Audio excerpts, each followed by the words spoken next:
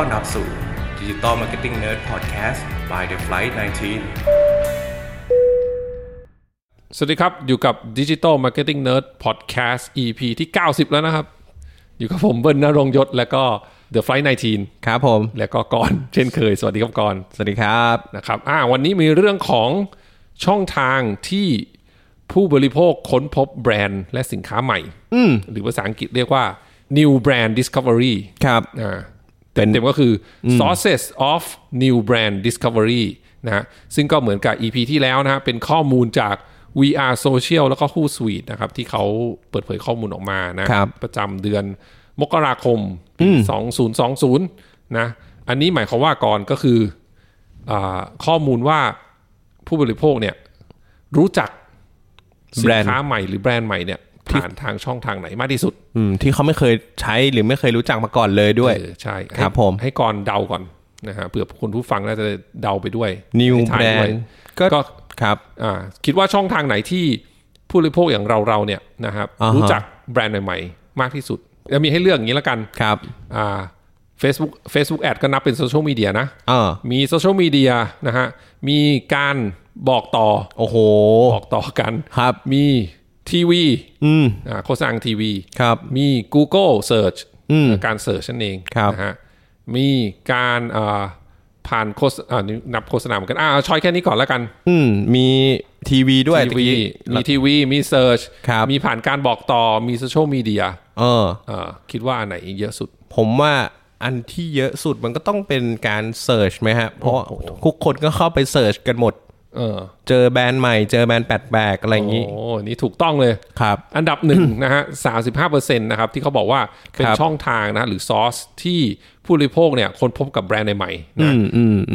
ก็คือผ่านเสิร์ชนี่แหละเป๊ะอันดับ2ให้ทายก็ผมว่าทีวีไม่น่าจะเป็นแบรนด์ใหม่เนาะเดี๋ยวกันนะก็บอกต่อเหรอผมว่าก็เป็นแอดนี่แหละครับเป็น Facebook แอดโซเชียลมีเดียใช่โซเชียลมีเดียผิดครับ อันดับ2นะฮะยังเป็นทีวีอยู่โฆษณาทีวีหรือว่า TVC นะครับอันเนี้ย 34% เลยนะครับปิกี้เสิร์ชคือ 35% ใช่ไหมโอ้นิดเดียวเฉียดนิดเดียวนะครับอันดับ2คือโฆษณาทีวีอันดับ3นะครับ 29% เนี่ยผ่านการบอกต่ออันนี้ก็นะยังอยู่แต่ตะเกียผมขอย้อนไปนิดนึงผมจำได้ตอนเรียนมาเวลาเราจะมีแบรนด์ใหม่อะไรเงี้ยเราต้องใช้ทีวีพี่เพราะว่ามันดูน่าเชื่อถือใช่ก็อันนี้มีส่วนอยู่ใช่เวลาที่เราเห็นโฆษณาทางทีวีอ่ะความน่าเชื่อถือมันเยอะกว่าโฆษณาบนโซเชียลอยู่แล้วแหละนะฮะแล้วก็การบอกต่อใช่ครับผมเป็นอันดับที่3ใช่ไหมฮะที่3นะฮะหรือว่าภาษาอังกฤษคือ word of mouth ครับผม recommendationsนะแสดงว่าคนเรานี่ก็คุยกันเยอะเหมือนกันนะพี่นะหมายถึงว่าพูดถึงเรื่องอย่างว่าแหละสมมติว่าพี่ถามกรว่ากรเอาอะไรดีวะโทษทีครับใช้มือถือรุ่นอะไรรองเท้ารองเท้าก็ได้มือถือก็ได้มือถือยี่ห้ออะไรพี่เบิ้ลใช้ iPhone ใช่ไหมผมใช้หัวเว่ยอย่างเงี้ยมันก็จะมีการแบบรุ่นนั้นรุ่นนี้อะไรอย่างงี้ใช่ไหมดีอะไรอย่างงี้เดี๋ยวซื้อรถก็ถามเพื่อนเพื่อนแนะนำบอกต่อรุ่นนี้ดีกว่าอะไรอย่างงี้ใช่ไหมมันก็คือความรู้สึกเราแน่นอนสุดว่าเราเห็นโฆษณากับมีคนบอกต่อถูกปะมันก็เหมือนคนที่บอกต่อเราเป็นรีวิวไปด้วยถูกประสบการณ์จริงไปเลยโทษทีเมื่อกี้ที่บอกต่อเมื่อกี้สงสัยพี่ก็งงเองครับอันนี้ถ้าพูดถึงคอนเทกต์เฉพาะเรื่องของรู้จักแบรนด์ใหม่ๆนะเมื่อกี้ที่ยกตัวอย่างเรื่องรถอาจจะไม่ได้เพราะรถมันแบรนด์ก็เดิมก็ไม่ใหม่แต่ถ้าอย่างเมื่อกี้เราบอกว่ารองเท้ารุ่นนี้ไม่เคยเห็นเลยยี่ห้ออะไรสมมติเป็นยี่ห้อใหม่เป็นยี่ห้อสตรีทที่ออกมาใหม่อันนี้แนะนำบอกต่ออย่างเงี้ยได้แล้วพี่เบิ้ลก็อาจจะเหมือนกับพี่ไม่เคยใช้ยี่ห้อนี้แบรนด์นี้เลยไม่รู้จักเลยเนี่ยเพิ่งรู้จักแต่ก้อนนี่แหละแล้วผมก็บอกว่ามันดีอย่างนี้อย่างนี้แหละก็เชื่อแล้วก็ไปลองใส่ดูลองซื้อดูเนี่ยงั้นอันดับ3เนี่ย 29% คือผ่านการบอกต่อนะครับอันดับ4นะฮะอันนี้ก็ที่ก่อนพูดถึงเมื่อกี้เยอะเลยนะฮะ 27% เนี่ยบอกว่าผ่านทางโฆษณาบนโซเชียลมีเดียหรือว่าโซเชียลแอดต่างๆนะฮะไม่ว่าจะเป็น Facebook นะฮะ Google โทษที YouTube นะครับ Twitter อะไรก็แล้วแต่นะที่บนโซเชียลเองนะครับอันดับ5นะฮะ 25% นะครับผ่านทางเว็บไซต์ของแบรนด์เองหรือผ่านทางโฆษณาบนเว็บไซต์ต่างๆนะครับแล้วก็ผ่านรายการทีวีหรือว่าหนัง อันนี้หมายถึงว่าอันดับ5เนี่ย 25% เนี่ยมันเท่ากัน3ช่องทางนะครับก็คือผ่านเว็บไซต์ของแบรนด์เองผ่านโฆษณาบนเว็บไซต์ต่างๆแล้วก็ผ่านรายการทีวีหรือหนังครับเว็บไซต์ของแบรนด์ก็เช่นเราก็ไปอาจจะมาจากเสิร์ชช่วยส่วนหนึ่งครับเราไปหาข้อมูลแล้วก็ไปเจอเว็บในเว็บเว็บแบรนด์นะก็รู้จักสินค้าใหม่ในแบรนด์นั้นๆนะฮะหรือผ่านโฆษณาเว็บต่างๆก่อนเคยเจอมาเวลาอ่านข่าวสมมติอ่านข่าวอะไรกีฬา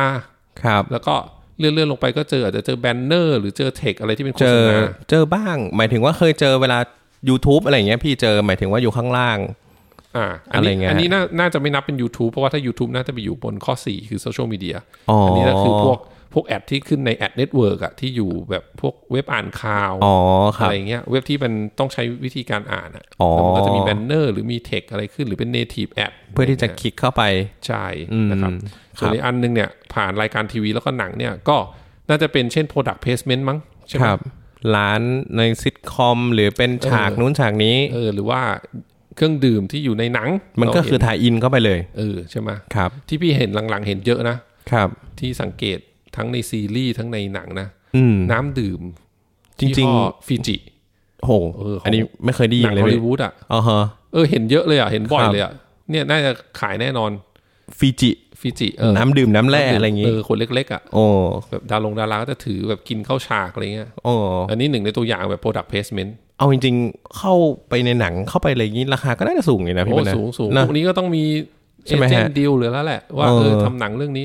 เอาง่ายๆมึงนอกอาจจะไกลตัวไปเอาหนังเอาเมืองไทยก็ได้เอาหนังของGDH อย่าง GDH คือส่วนใหญ่ GDH เนี่ยเราจะเห็นเหมือนกับแบรนด์หรือลูกค้าเนี่ยมันจะไม่ใช่แบรนด์ใหม่มากมันจะเป็นแบรนด์แบบใหญ่ๆเลยเพราะว่าหนึ่งผมว่าราคาน่าจะแพงแบรนด์ใหม่ๆอาจจะยังไม่เข้าไปตรงนั้นอะไรเงี้ยเห็นไหมล่ะในหนังเห็นมีแบบธนาคารอะไรเงี้ยก็มีครับนั่นแหละนะแต่ก็อันนี้ในเคสว่ารู้จักแบรนด์ใหม่เขาก็บอกว่าผ่านหนังผ่านทีวีด้วยนะ 25% เป็นอันดับ5ครับอันดับ6 24% นะครับผ่านเว็บขายของนะพวกที่เป็นเขาเรียกว่า marketplace หรือ retail เว็บไซต์เช่นก่อนเข้าไป Lazada ก่อนจะไปดูหูฟังก็ได้หูฟังอาจจะง่ายหน่อยหูฟังยี่ห้อหนึ่งอาจจะหายี่ห้อแบบอะไรดีอะ Lazada Sony ก็ได้ครับ Sony แต่อาจจะไปเจอปุ๊บเจอแบรนด์จีนแบรนด์ใหม่ราคาพอกันเลยราคาถูกกว่าแต่ว่าสเปคอะไรพอๆกันเลยสวยพอๆกันเลยสีได้ด้วยอะไรอย่างเงี้ยต้นว่าเจอแบรนด์ใหม่ในเว็บพวกอีคอมเมิร์ซหรือเว็บที่ marketplace นะครับอันดับ7นะฮะ 23% ผ่านการ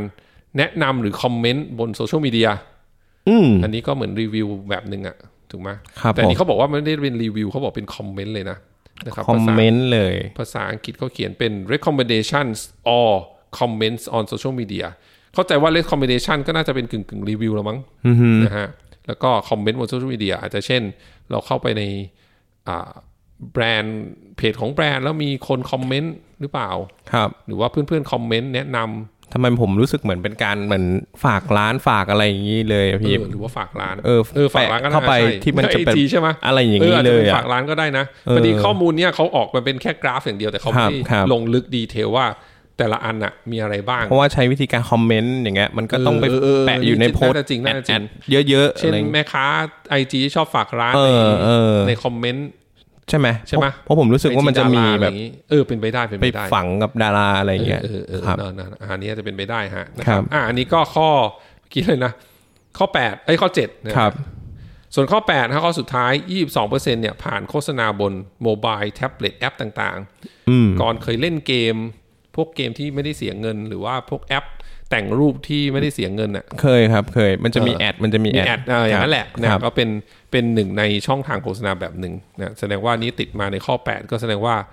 มันก็น่าจะได้ผลระดับหนึ่งนะมันก็เป็นทาร์เก็ตของเขาด้วยบางพี่หมายถึงว่าเป็นพวกแอดเกมแอดอะไรอย่างเงี้ยที่มันเป็นเกมใหม่ๆอะไรเงี้ยครับหรือแบบเป็นของรองเท้าเสื้อผ้าอะไรเงี้ยครับครับ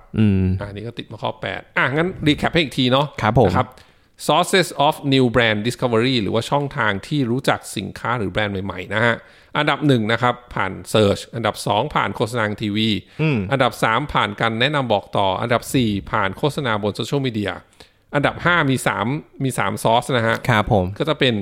ผ่านช่องทางเว็บไซต์ของแบรนด์นะครับผ่านโฆษณาบนเว็บไซต์ต่างๆครับ แล้วก็ผ่านรายการทีวีหรือหนังนะครับ ผมอันดับ6นะฮะผ่านพวกเว็บไซต์อีคอมเมิร์ซขายของพวก Marketplace ต่างๆนะครับอันดับ7นะผ่านการแนะนำนะฮะหรือคอมเมนต์บนโซเชียลมีเดียนะครับอันดับ8เป็นผ่านโฆษณาบนโมบายแอปต่างๆนะครับประมาณนี้สำหรับ EP ที่90ครับใช่ครับผมครับนะวันนี้ก็ขอบคุณก่อนแล้วก็ท่านผู้ฟังมากๆสวัสดีครับครับสวัสดีครับ